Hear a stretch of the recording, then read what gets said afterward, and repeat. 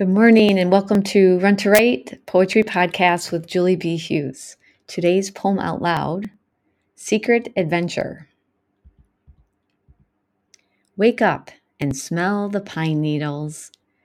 My inner playmate giggles. I'll meet you at 5 a.m. Let's make snow angels under the stars and goof around with Mother Nature. She is always uplifting.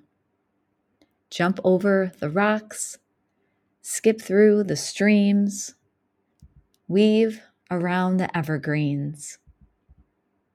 Run to the moon and back. Then catch the sunrise with a hug and toss it back for all to see. Enthusiasm is everything. A quick reminder that we will be meeting tomorrow at 11 a.m. to write together.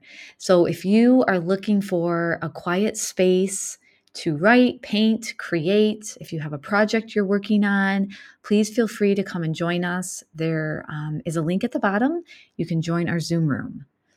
And I will leave you with this quote, or should I say song, "It don't mean a thing if you ain't got that swing." And you can click the link and listen to the song if you would like.